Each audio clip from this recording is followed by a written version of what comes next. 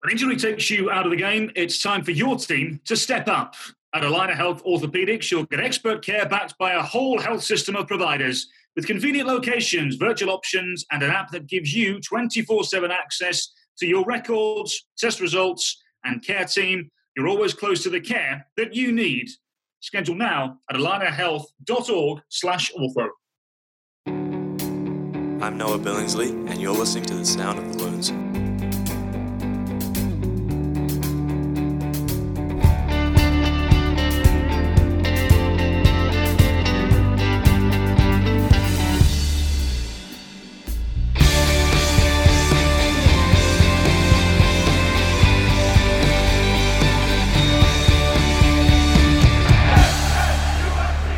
Good morning, afternoon, or evening, depending on when this finds you. Welcome to the Sound of the Loons podcast, presented by Alina Health Orthopedics.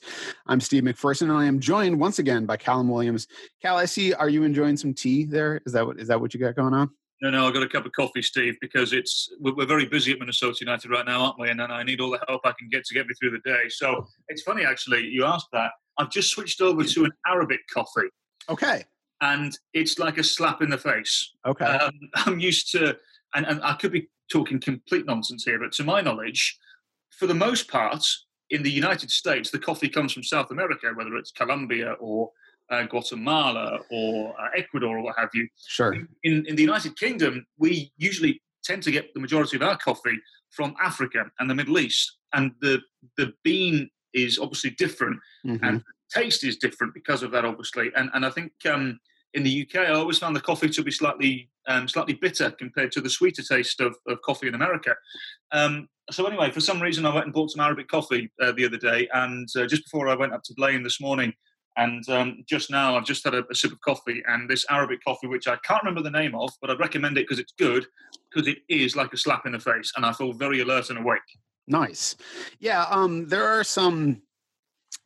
I think it's an Ethiopian coffee that I really like called Gioland, which I used to be able to get when I was in college at Wesleyan University in Connecticut. There was a place there that had it. And then I found that I think J&S, which is a coffee roaster in St. Paul, not all that far from Allianz Field, like down Snelling at Randolph-ish in that neighborhood is where J&S is. And sometimes they have Gioland. And I really like that. I like that dark, like that sort of punch you in the face kind of thing also. I'm drinking tea. I'm the American drinking tea. I've been turned on to this blend by Harney & Sons. I don't know if you're familiar with Harney & Sons tea. I don't know anything about tea, but this is hot cinnamon spice tea, which is a black tea. So it has some caffeine with orange and clove, and it tastes basically like an atomic fireball. If you ever had one of those candies, like it's a very cinnamony, like, right. And it's been my sort of afternoon go-to, like a little lower caffeine content than coffee, but it also tastes like an atomic fireball, so it takes me right back to first grade. So, wow, brilliant. Well, it sounds lovely, but you'll never find me drinking that type of tea, Steve. There's one type of tea in the world that is the best, and that is, I'm not even going to call it English breakfast tea because it's not. It's just tea. It's tea. That's it. Put a bit of milk in it, a little bit of sugar if you fancy a little treat for yourself, and you crack on, and it's great.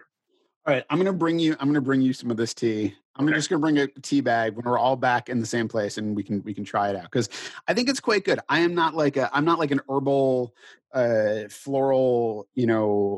Occasionally I'll drink mint tea at night. But like I'm not really into that. I'm not into weird flavors. But this is really. It's just like it's a really good robust tea, and being that it's a black tea, also I feel like gives it a little more weight. So for sure, it's excellent.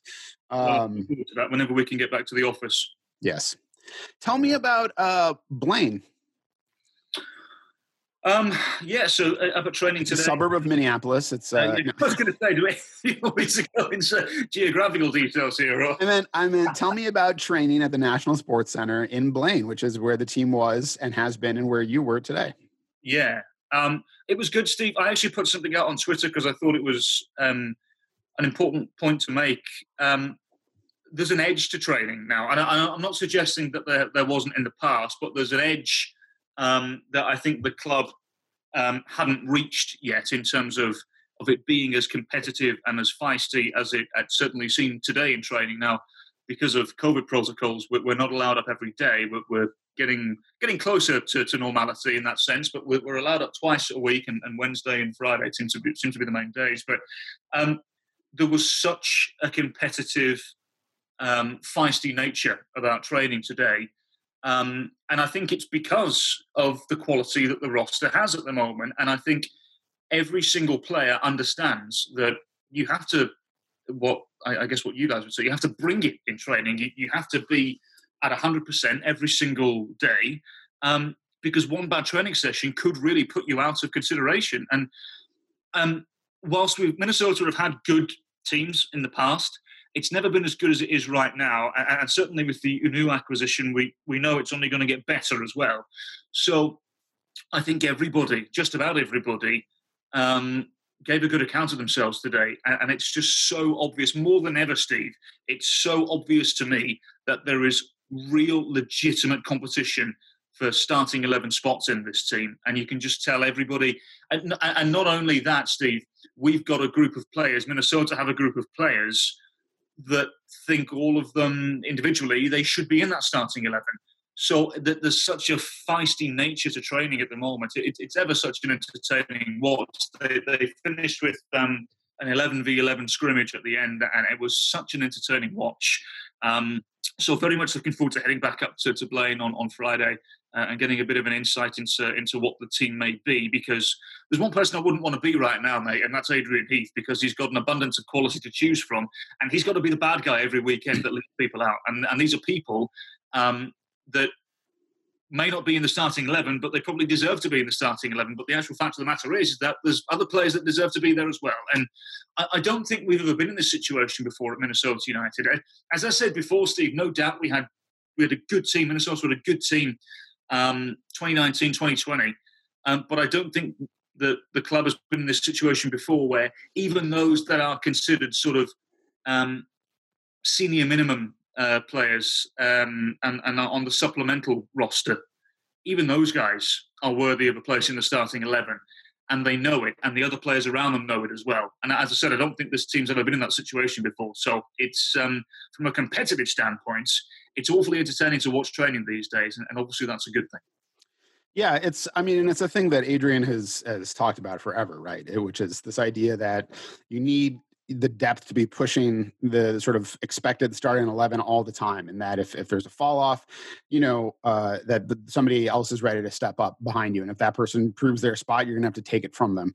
I don't want to speak ill of my estranged son, Francisco Calvo, but sort of as an example of this sort of like where we've come since the start of the team. By most, so if you think back to 2017.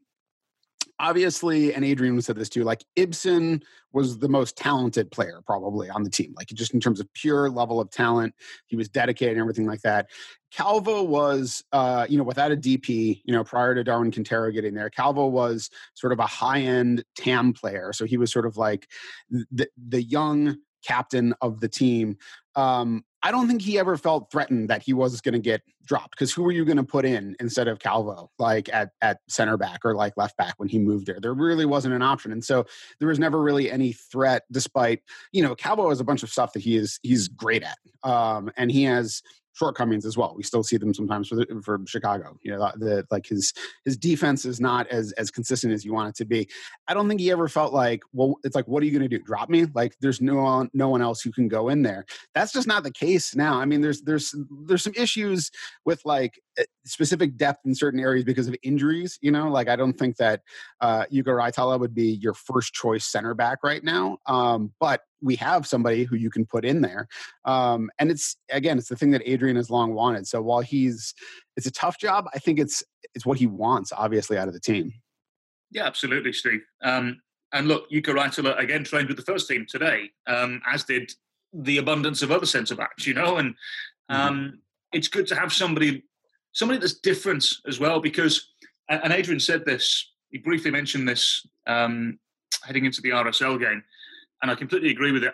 Yuka Raitala, because he's had so much of the ball at feet over the course of his career, not just in Major League Soccer, but he played in Spain, in Germany, the Netherlands, Norway, Denmark. He's usually played at left back. And over the last sort of 10 years, when there's been more emphasis on fullbacks being involved in the final third, it's meant that he's had the ball at feet a lot more. So actually what Jukka Raitola offers Minnesota is he actually offers them a decent way of playing out of the back.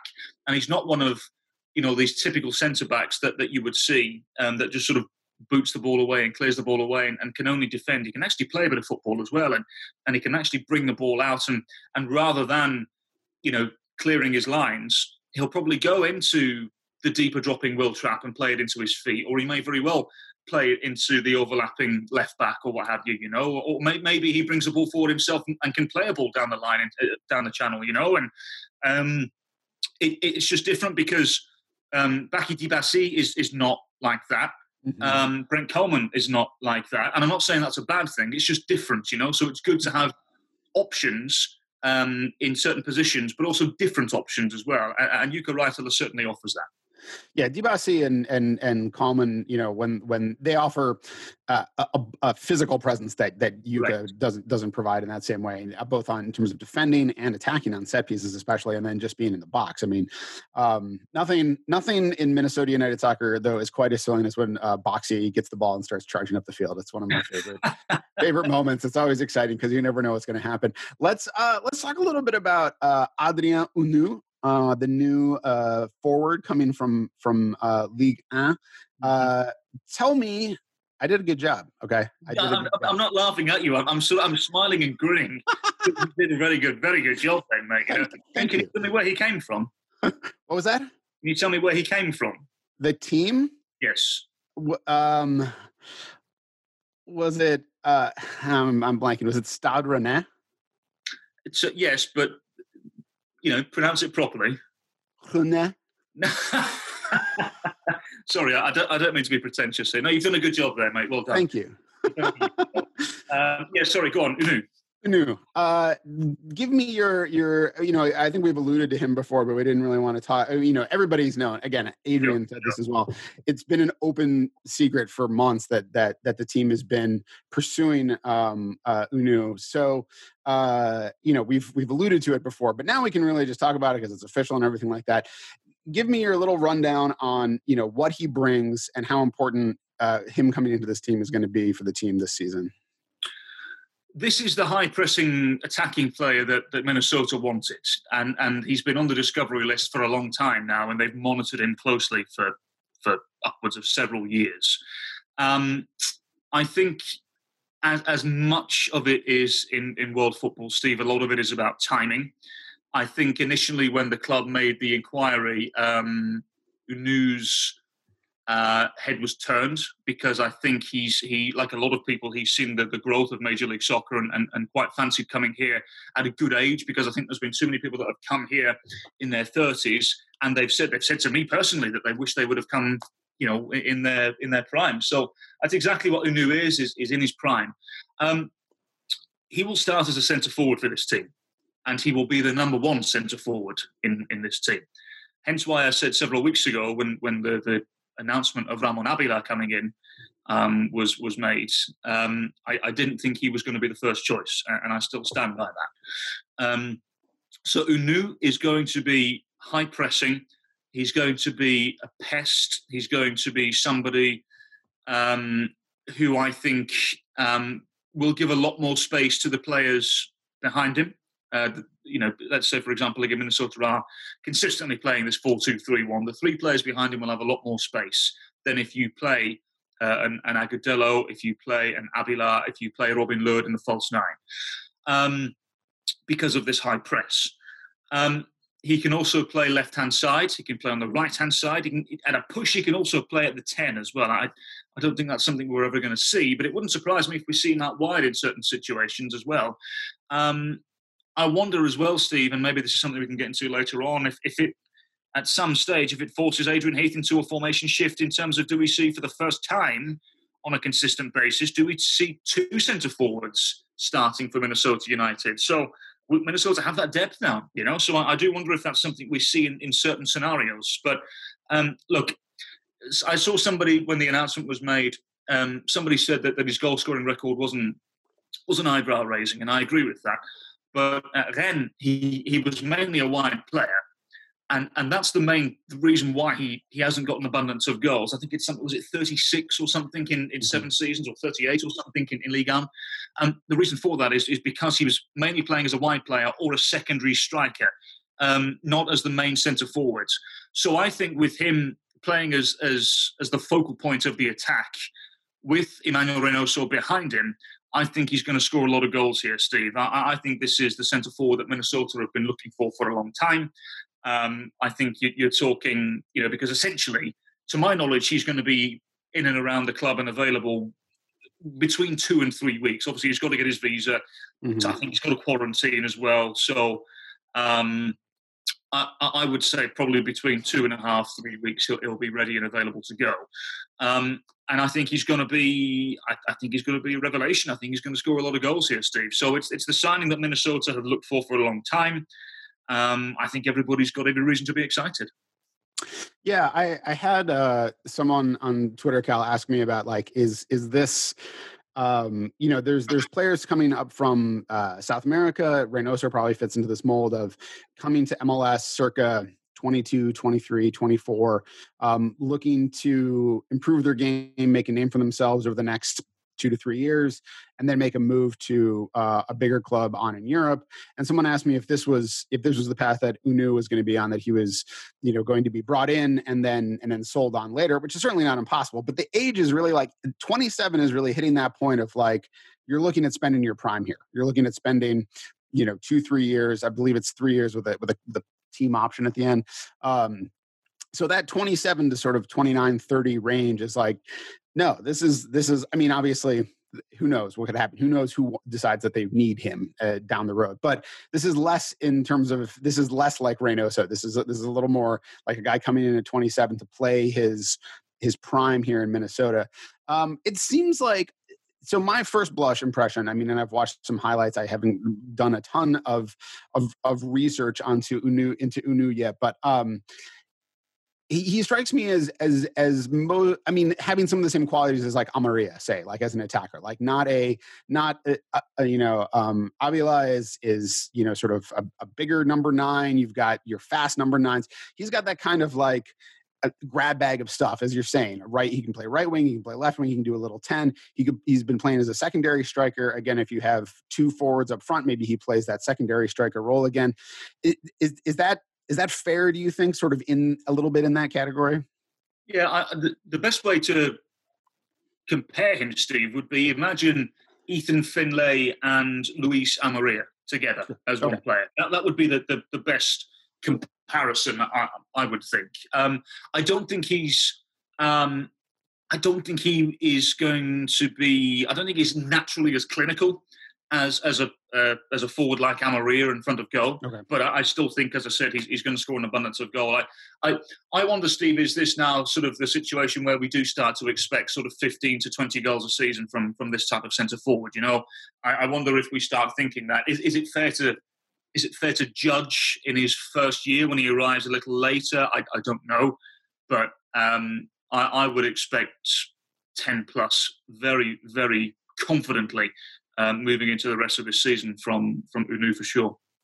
Yeah, it's the 2 forward thing is also interesting to me, given that at times the team has gone to the 3-5-2 in the past, playing with wing backs, and you think about some of the players who could benefit from that. I mean, as you said, Yuka Raitala, great player in terms of playing out of the back, maybe not as robust in terms of physicality. If you could pair him with 2 other more robust center backs, like if you had, Boxy, Dabasi, or whoever goes in which order, and then Yuka on the left, that gives you sort of a little bit of opportunity there. Hassani Dotson in a sort of wingback role might be a possible good fit for him, I think, given that we've seen him do well at fullback and do well sometimes in on the wing, if you can sort of combine those things. So there's some interesting possibilities there. And the thing is that with the 3-5-2, the team has never really had 2 forwards who could really do the job. So if this gives you that option, then it opens up, in addition to sort of the 4-3-3 as a change, it opens up that 3-5-2 as an option as well, I think. Yeah, I wonder if there are some scenarios at Allianz Field, where Adrian may feel it better to play two centre forwards. Now it would abandon his comfort in playing a 4-2-3-1 and a 4-3-3 with the one forward at the points.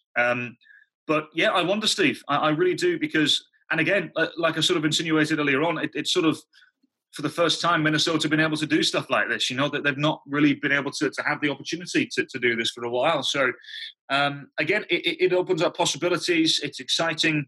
Let's make no mistake about it. This is the strongest team that Minnesota have ever had. And again, let's not insult people's intelligence as well, Steve. It's obvious that there's activity. They're trying to get more people in as well. Mm-hmm. So I think if they pull off the next signing that they're trying to do, again, that to me would be okay. It's obvious it's a 4-2-3-1 moving forward, but it's just, again, the strongest team that Minnesota have had by a country mile. And with this sort of roster, it does mean that expectations will be there. And I think Adrian was a little unfortunate with him saying a few weeks ago that he thought that to view the season as a success, probably have to go and win something. That was just before it was announced the Open Cup wasn't going to happen, because I think that would have been a really, really significant target for them, and a realistic target for them as well. Now, all right, it may come back, it may happen later on in the year, but all signs are suggesting that it probably won't, which is a real shame. But that statement still carries forward, I think, Steve. I'm not suggesting that Minnesota have to go and win MLS Cup to view it as a successful season, because everybody else has strengthened as well. But I think it's a real shame that the Open Cup isn't a possibility, because I think that's probably what Adrian Heath was talking about, is that's what we want to go and win, is the Open Cup and get some silverware in the locker. So we'll wait and see. But either way, times are changing for Minnesota United. This is the strongest roster they've ever had. And I think now, no excuses. This is beyond a playoff team now, Steve. This is a team that should really be top 3, top 4 in the Western Conference. Yeah, I mean, especially as we're talking about, I mean, obviously adding UNU and then other possibilities being added down the line, hopefully sooner rather than later. The thing that sort of got me thinking about is how, I think looking at soccer in particular, maybe more so than a lot of sports, I feel like it really demands a certain threshold of overall quality sort of across the team be reached, so that the team can sort of grow from there. Like, it's sort of, to me, it's like a curve, because of everybody having to both attack and defend, especially if you're really good, you want to be defending from that front position, from the forward position back. Like, if you can get up to a certain level, then you can get a lot of those guys can suddenly look a lot better once everything drops in. The thing I was thinking of is, the extent to which Reynoso coming in last season unlocked a lot of Kevin Molino's game. I think really made his, I mean, they complemented each other and they helped each other in that way. But, Molino had sort of he was being asked to both pull the strings and be a finisher. But with Reynoso, he could sort of focus a little more on sort of attacking, running in behind, playing off of him. And then now, without Molino right now, the way the team is set up, we're sort of seeing Reynoso get mobbed by defenders because there isn't some other guy. There's not that 1A guy right now who can take some of that attention away. And so it's sort of like you need a certain threshold. I can't remember the critical mass. That was the word I was thinking of. A critical mass of like talent, sort of front to back, and then like once you reach that, then you can really build off of that. I think that's what you really saw last season down the stretch with that attacking four. Sort of once they were all hitting, it was like they multiplied each other's abilities, and it made for some really fun soccer. So I'm hoping that the addition of UNU and other additions that are coming down the line, that is, I mean, I think you're right. It's the most talented team, but like as those things mesh, it sort of suddenly you're like, oh, this team looks really good. Which, let's be honest, has not looked great so far. I think they've looked fine, Steve. Right. Okay. Results. I should say. I was going to get into this as well. You're right. Moment to moment, fine, except for the moments when something really bad happened. But it's not quite there yet. Yeah. And look, so far, it's been an opening portion of the season that's been full of frustration. And I get it. I understand it. There were so many similarities from this RSL game to the Seattle game to open the season. And again, I think Minnesota did just about everything they could. I think if there is a fit and ready Ramon Avila on the field, I think Minnesota win that game comfortably because, as I've said before, Steve, in those tight spaces, where if you go back and look at the game, a lot of those chances came from inside the box. And I know a handful came from outside of it, but the majority came from inside the 18-yard box, and that's where Avila thrives. Minnesota were able to get the ball up the field quite efficiently without having, obviously Agudelo played up front, but I don't think he allowed them to play a high press a little more naturally, but he wasn't as effective as I expected. And look, it's fine. It's his first game, getting used to things. I understand it's early in the season, but I think a fit and if Minnesota had the best version of Ramon Avila on Saturday, I think they win that RSL game quite comfortably. That wasn't the case, and Minnesota have to move on. Again, I think individual errors have cost them. No problem saying. I thought Chase Gasper had a torrid time. Mm-hmm. I don't think Romain Métanire covered himself in glory either. I think Jukka Raitala looked a little shaky from time to time. I thought for the most part he was okay, but it just wasn't a great defensive display. And the unit themselves, I thought, were okay overall, but it was defensive errors and individual errors that cost the team a game. And for Real Salt Lake to break the way they did in the first goal, I thought was I thought it was inexcusable. You can't be that discombobulated to allow a team like that to break in the way that they did. So, as I said, I've not seen every day in training yet, Steve, but I would assume they've worked on that and shape and structure because that can't happen again. And for the second one, it's a moment where Chase Gasper gets caught in two minds, tries to tow it back into the centre-half partner. He and Raitala are not on the same wavelength, and obviously it feeds it to Rubin, who squares it over to Anderson Julio, who had quite an MLS debut. So just individual mistakes right now are what are costing Minnesota United. But ultimately, Stephen, and I'm not trying to sugarcoat it. I've not been a homer. People know me by now. That's not how I operate. I think it's okay. I think it's fine. There have been plenty of signs to suggest that Minnesota will be okay.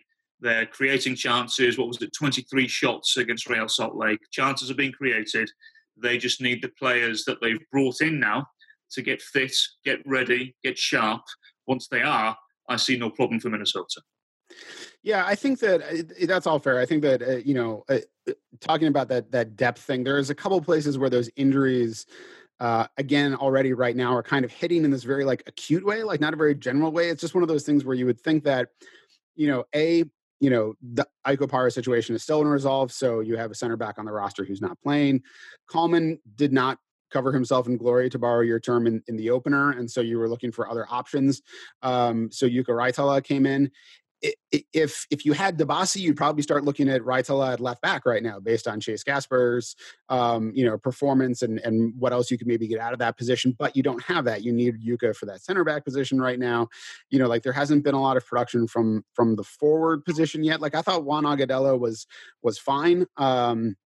Maybe not, but didn't deliver everything you needed, which puts more pressure on the wingers, which means there's more pressure on them going forward, which means they can let off going back. It's just, again, it's one of those things where all the pieces interlocking sometimes. Right now, it's not quite happening. I think that we've talked about expected goals before on this podcast, and it's one of those things that is basically trying to measure those chances. Essentially, when you're looking at any shot a player is taking, how good of a chance is it that it goes in, and are they making those chances? If you look at those things for the last couple games, again, this is a small sample size, but the expected goals in the opener were 2.52 for the Sounders and 1.02 for Minnesota. So it's a little more like a 3-1 or 2-1 game based on the quality of chances that were being taken. We saw that, going down 2 goals, you start throwing guys forward, you start giving up chances. That's how it turns into a 4-0 game. Against RSL, expected goals from Minnesota was 1.82 and 1.51 for RSL. So a lot closer to a 2-2 game or a 2-1 game, maybe even in the Loons' favor based on that. again, it's like there's chances they're not being finished. RSL didn't really mess anything up. Minnesota messed a couple things up and paid dearly for it. It's like those mistakes were colossal, and they paid for them. RSL didn't really have to be spectacular. They could waste time once they were in the lead. They could sort of roll around on the ground, Joa. And then, that's all she wrote there. So again, I would agree with you. I don't think it's not panic. It's not panic time. It's not time to hit the panic button at all. No, we're 2 games in, Steve. It's fine. It's okay. But it's interesting you bring up Reiter at left back. I was thinking about this last night. Because, look, the first 2 games, Chase Gasper has not delivered at the level we know he can. And I'm sure he will admit that as well. But I wonder if Minnesota were to play Yuka Reiter at left back, it would be an option, and I could see it being okay. But I think with the way that Adrian operates on the fullbacks, I'm not sure I could see Reiter getting up and down as quickly as would need be. Thus meaning, I think a lot of the pressure would fall on Metanier's shoulders. I think that makes Minnesota too predictable then, just having to go down one side. They could do it, they could pull it off, I'm sure, but I think it makes Minnesota too predictable. So I'm sure at some stage, for example, if there is an injury to the left back, it wouldn't surprise me if Reiter slots in there at some stage. But I don't think it's the best version of Minnesota if that ever happens.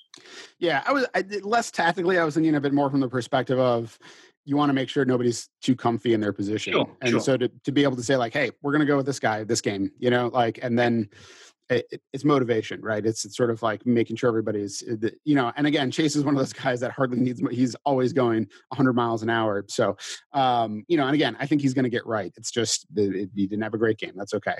I think, all right, we're going to move on. I'm going to leave that there. We're going to move on. When injury takes you out of the game, it's time for your team to step up. At Allina Health Orthopedics, you'll get expert care backed by a whole health system of providers with convenient locations, virtual options, and an app that gives you 24/7 access to your records, test results, and care team. You're always close to the care you need. Schedule now at allinahealth.org/ortho. All right, let's just spend the last little bit here. I want to talk a little bit about Austin FC, which is interesting. I had to work up First Touches, which is it's an article we publish that goes into the game notes in terms of matchup quick facts, like the historical matchup between 2 teams. There's no history. Like I don't, it's like I'm looking at the records of, like I can look at the players on Austin FC and what they've done against Minnesota United, but like, no, we haven't played Austin before. So it's an interesting time. I love those jerseys. I really like the black and green. I like Austin as a city. It's the barbecue is incredible. I know I've talked about it before on this show. So I'm in for Austin. Let's talk a little bit about, well, first of all, have you gotten to watch much of Austin so far beyond sort of packages or highlights or like what's come out of the game so far? Did you get to actually check out any of the games? Yeah, I watched on what day was today? Wednesday, Monday afternoon. I watched back their game against Colorado, and it was exactly what I expected. It's exactly what I expect to see at Allianz Field on Saturday as well, Steve. I think they're going to be a fluid, pressing, counter-attacking team that will probably be a little more direct than the attacking players will want. But I expect a really difficult challenge, Steve. I think the fact that this is an expansion team, just remove that immediately. I don't think this is built like an expansion team. Mm-hmm. I think they have frailties defensively that Minnesota can get at for sure. Ben Sweat, the left back, has just done his ACL, so he obviously won't be available. So I'm interested to see what happens there. In terms of what they do and who they bring in, Kolmanic, you would assume the Eastern European left back would more than likely deputise. But I'm interested to see in terms of individuals, Steve, who starts for them, because I would be surprised if they made any wholesale changes bar the injury. Just because they look so organised, they looked quite intuitive. They look quite disciplined away on the roads with the 4-3-3 that they've gone with. The only major one for me, Steve, is that do they make room for Thomas Pochettino, who was a late scratch, was due to start in Colorado, but there was a registration issue of some sort. which I was told they're trying to figure out as quickly as they can. Because he, from an attacking point of view, Steve, he's the star. Mm-hmm. He's a really top player, as well as Cecilio Dominguez. We can't brush him aside. He's a really good player. I've been a big fan of him since his Club America days. He was on loan at Guarani, Paraguay last year. He's a good player. And this is where what I'm talking about when I say they're a counter-attacking team, and I expect them to be high-pressing because of him, basically. And Danny Houston, I'm assuming, will start at top as well. He will press the Loons back line. So the fact they're an expansion team, Steve, as I said, I would push that aside straight away. I think this is going to be a much more difficult task than people would originally assume when you mention expansion team. I think they're quite well coached. They're organised. I'm just intrigued to see, and I say this with all due respect, Steve, going away to Colorado as opposed to going away to Minnesota, they're two very different challenges. So I wonder, is Josh Wolf, the head coach of Austin FC, going to come to Allianz Field and sit a little deeper? Or are they going to go for it? Are they going to pick their moments to go for it, as they did against Colorado? So I don't know, Steve. I'm very interested. As I said, the biggest question for me is whether or not Thomas Pochettino will start. The rest of them, I expect it to be fairly similar. So they've got a good team, Steve. Let's just admit, this is going to be a very difficult task for Minnesota United. Yeah, absolutely, Cal. There's obviously Pochettino changes the equation a lot for them. Not a huge fall off to Diego Fagundes, though, who had quite a good game. He's an experienced vet. He knows the ins and outs. He knows what to do.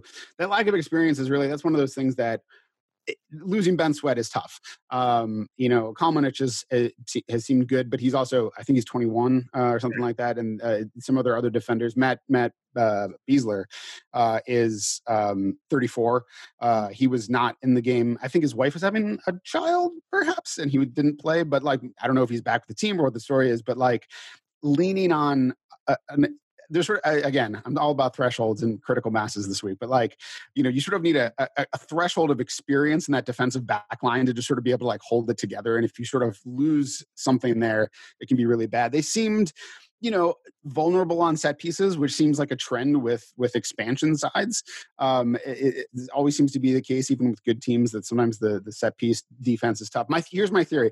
My theory is that you can't really feel your way into set piece defense the way you can in the run of play. I think that a set piece defense is really all the guys know each other and they know where they're supposed to be. And it's a minute where everybody has to do the right thing at the same time. And in terms of the run of play defensively, a guy can just work his butt off and get back there. There's sort of, you can cover for guys, things like that. It sort of feel set piece defense is one of those things that always seems to dog expansion teams for some reason, Cal. Yeah, absolutely. And a lot of it comes down to organisation, Steve. I put out yesterday, I was watching Toronto FC in the Champions League. I thought it was one of the most awful performances from a set-piece point of view I've ever seen. And one or two people chirped back and said, well, what about Cincinnati? I said, yeah, I know Cincinnati and New York City weren't great from a defensive point of view either, but I just thought Toronto were dreadful. And Cruz Azul didn't score from every set piece, but that doesn't mean that Toronto weren't unorganised. And I thought they were so bad, Steve, because a lot of it came from this zonal marking thing. Mm-hmm. And I just, I understand zonal marking from time to time in certain situations, but not when you're defending a set piece. You tell me this, Steve. When was the last time you saw a zone score a goal? Right.